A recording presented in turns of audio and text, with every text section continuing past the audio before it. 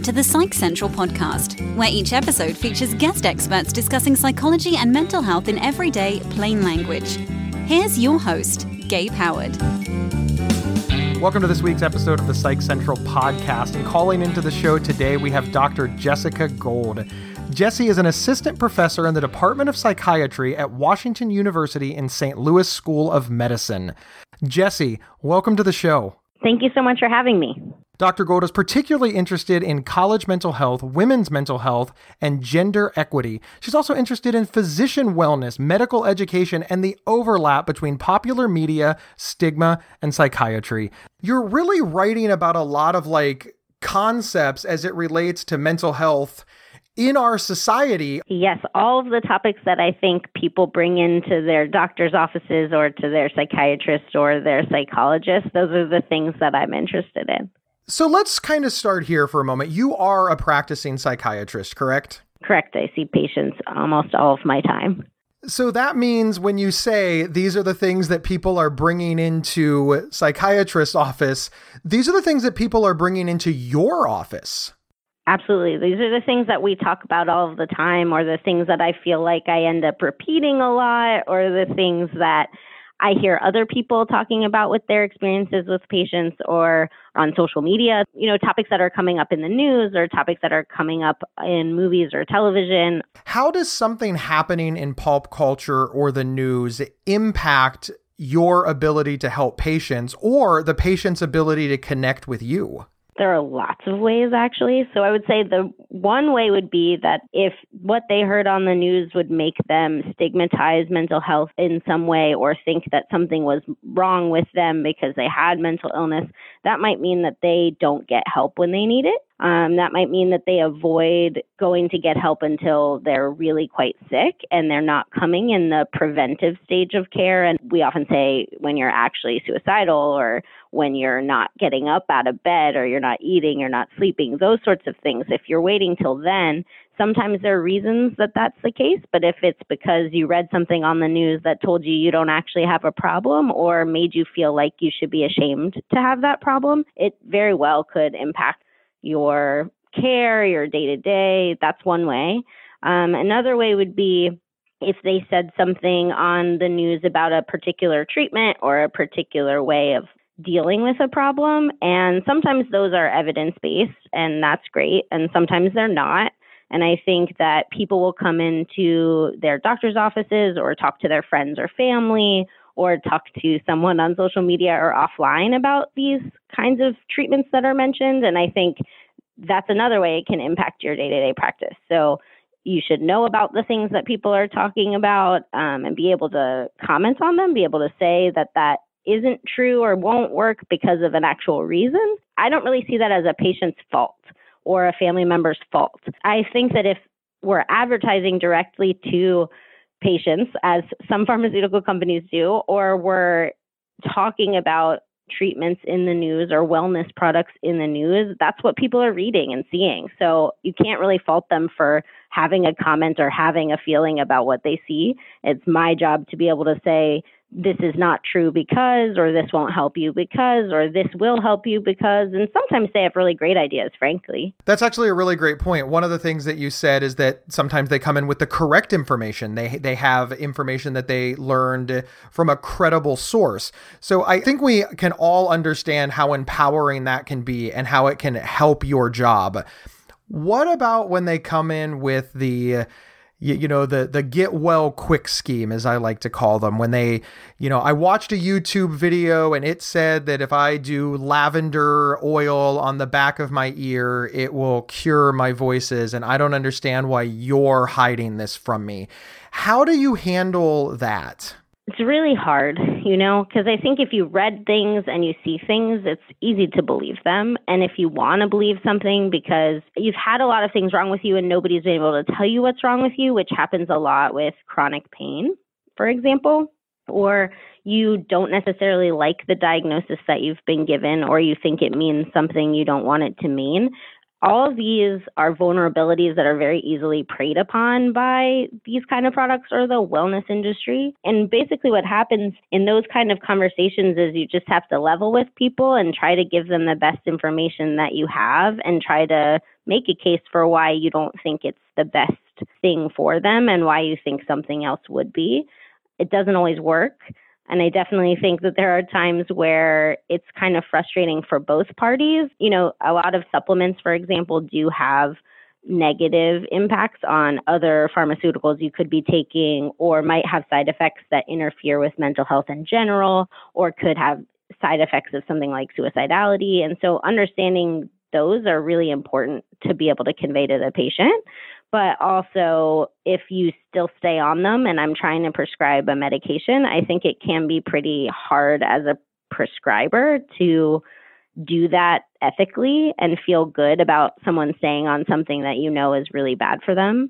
The problem with a lot of these things is we don't actually know what's good or bad about them. Most of the time it's kind of neutral and you're just spending a lot of money on something that's not doing anything. And I think that's a whole nother conversation. But when you have those conversations with people, again, it's just sort of like, this is what we know. This is what we don't know. I'm trying the best I can to help you. And this is what I think would work. And I hear why you think this should work or why you read that this could work. And I'll read more about that to see what there is about that if I don't know anything about it. But for now, this is my recommendation.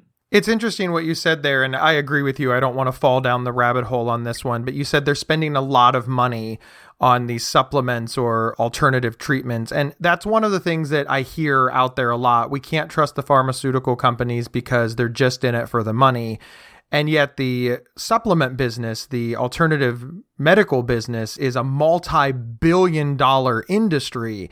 And yet somehow it's managed to kind of create this idea that, oh no, they're in it to help you, unlike regulated industries. And I'm sure we could do a whole show on that. But how does it make you feel knowing that they're dissing a multi-billion-dollar industry in favor of another multi-billion-dollar industry, and they're sitting in front of you and you seem to have the least amount of clout in the room sometimes? Frustrated is the first word that comes to my mind. I think that there are plenty of problems with the pharmaceutical industry, don't get me wrong. And I think that one of the things that's not a problem is that they do evidence-based studies. Sure, like some of the studies are probably skewed and they are presenting a lot of the better evidence, but they have to go through FDA approval. And a lot of these supplements, a lot of the things that you could buy, they have no regulation process. And so not only are they costing money, we can't even say that, like, if I picked this pill out of this bottle, it will be the exact same as that same pill in a different bottle. They're just not regulated. Whereas if you took any of your daily medication, they should all have the exact same dose of that medication in it, right? That's how we regulate. So I think that there obviously are problems with, as they call it, big pharma, but there are plenty of problems with the wellness industry. And I think I sit in this intersection where both prey on my patients. And so I'm well aware of both. And I see the direct-to-consumer marketing of big pharma, but then I also see celebrities talking about wellness products that cure your mental health or help with anxiety. And I just get frustrated. I wish that there was a better way to help people or help people see that there are great things about medication, even if maybe the way that it gets to you feels frustrating. I think that everything that you said was fair, that just because something has a problem doesn't mean that you have to throw all of it away. I always use the example that, look, as much as I love my wife, she's not perfect. She's my wife. I picked her from all of my options. And even I can admit, as much as I love her, that she has her flaws. But overall, she's a great wife. But we look at corporations, at industry, at companies, and we somehow are only willing to accept perfection. We don't have this attitude in other areas, but we sort of have it in our mental health care and probably our medical care. This just happens to be a mental health show. Can you kind of speak on that for a moment? Because there's nothing that's perfect, including, if we're being honest, psychiatrists. I'm absolutely not perfect. I think that's also a fault of sort of medicine and how we train and how medicine has been perceived throughout history. I think it's also why so many medical providers that have medical illnesses or mental illnesses have trouble admitting them.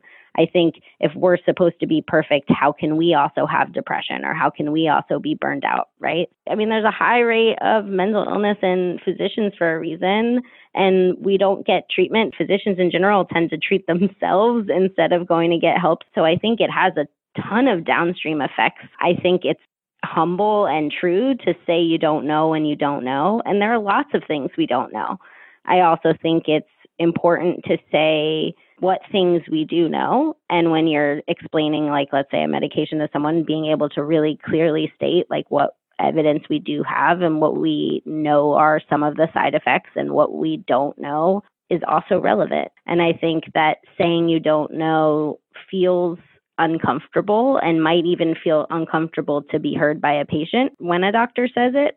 But it's true a lot of the time. We're working on a lot of this stuff. A lot of things change at a pace that's much quicker than research, and definitely much quicker than FDA approvals of any sort of medication or new treatment.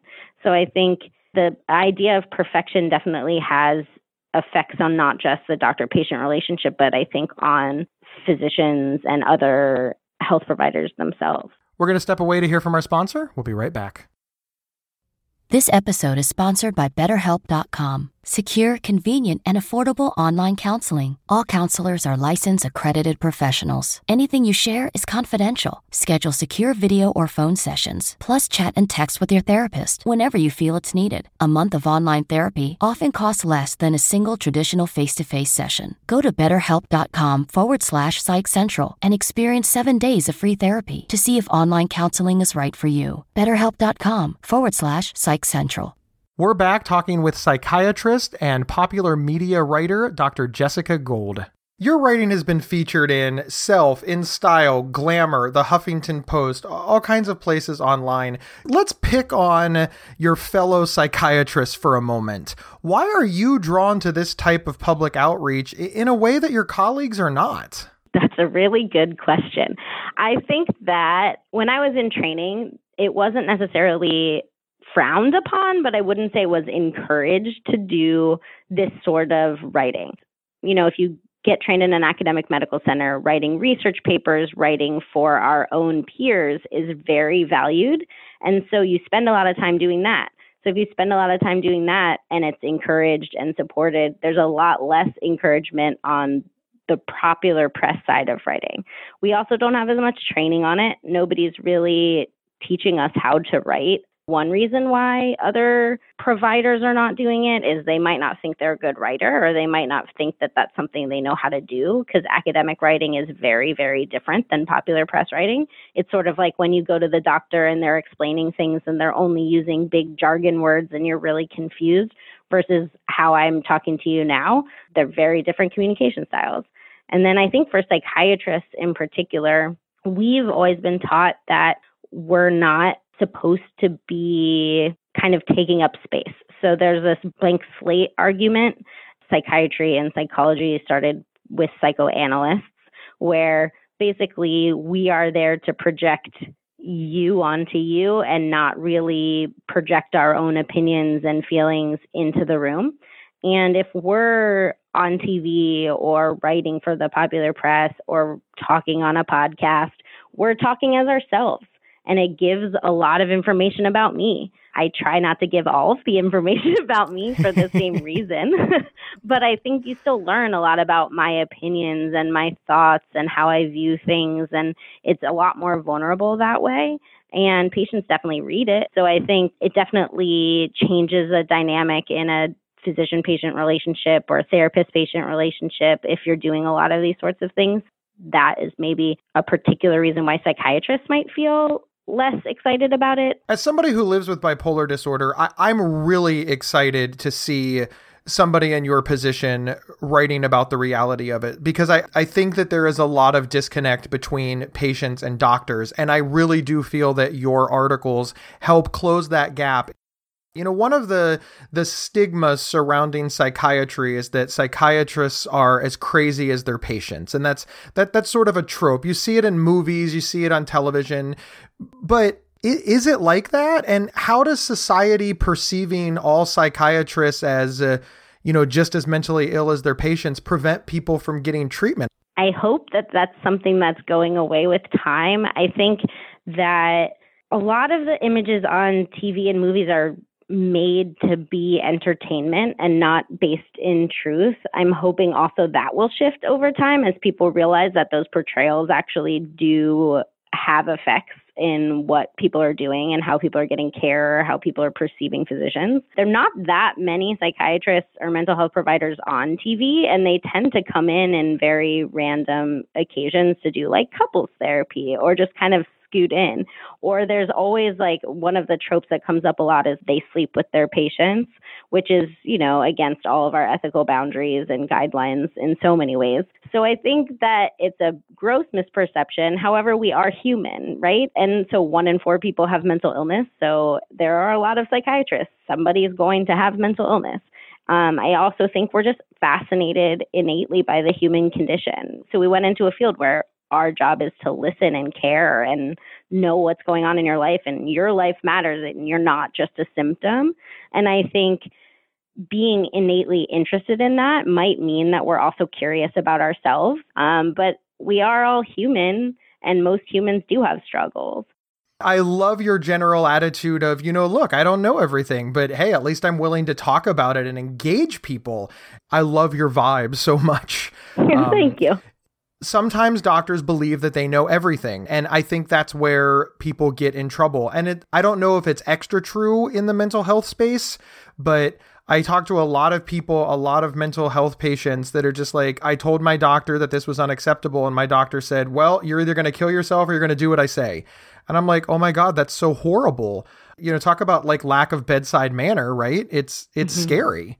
When we talk about your writing, Jessie, who are you considering your target audience? I would like to say everyone. I particularly pick places that I am aiming to talk to my patients' families, the general population that have these misconceptions about mental health.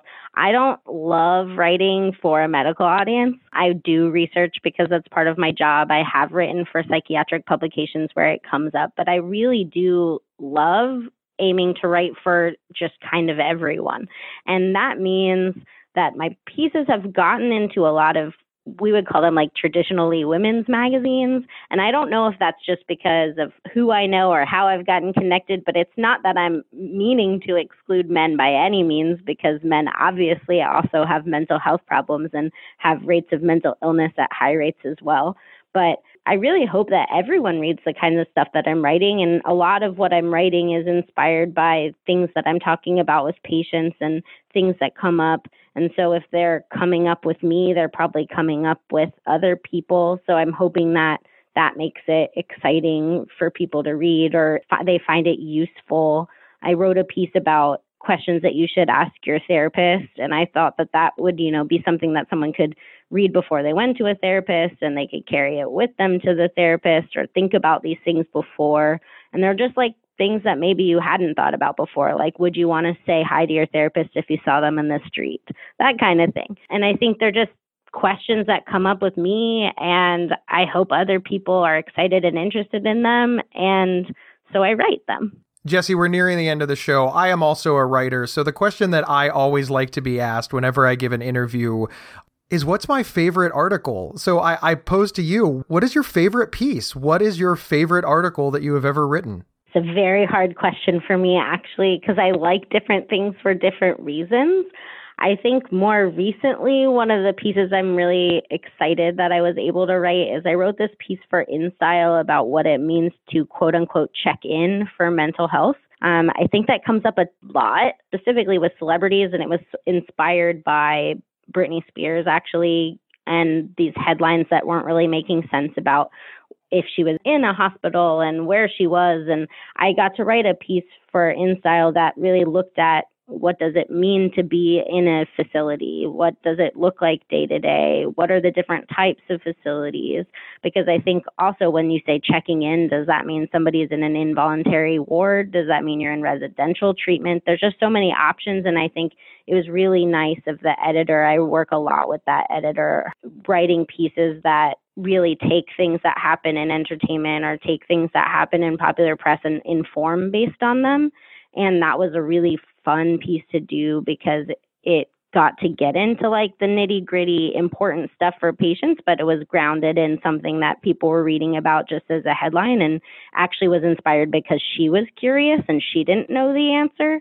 And I really like that, which is like editors of these places that could be traditionally just talking about fashion, being like, hey, like this comes up a lot and I don't know what this means. And I know someone who can help me know what this means. And will you please write it? And I was really excited to do that. So that's probably, like, if I was to pick a piece right now, I'm excited about that one. Jessie, where can our listeners find you if they want to read more and learn more about you? And drop all your social media links as well.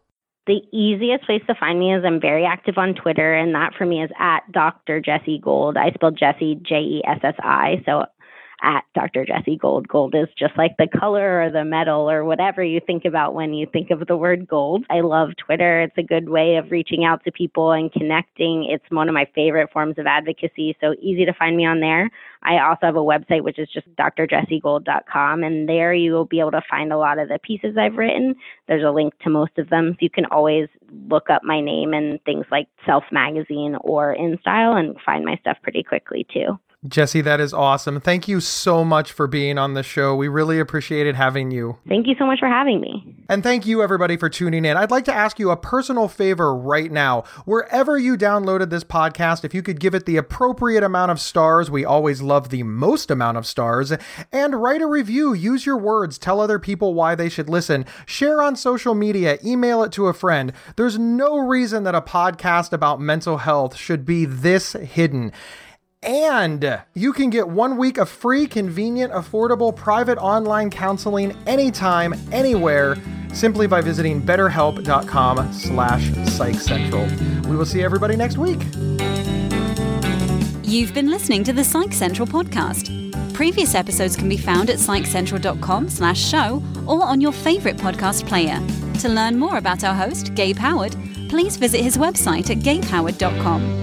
PsychCentral.com is the internet's oldest and largest independent mental health website run by mental health professionals. Overseen by Dr. John Grohall, PsychCentral.com offers trusted resources and quizzes to help answer your questions about mental health, personality, psychotherapy, and more. Please visit us today at PsychCentral.com. If you have feedback about the show, please email show@psychcentral.com. Thank you for listening, and please share widely.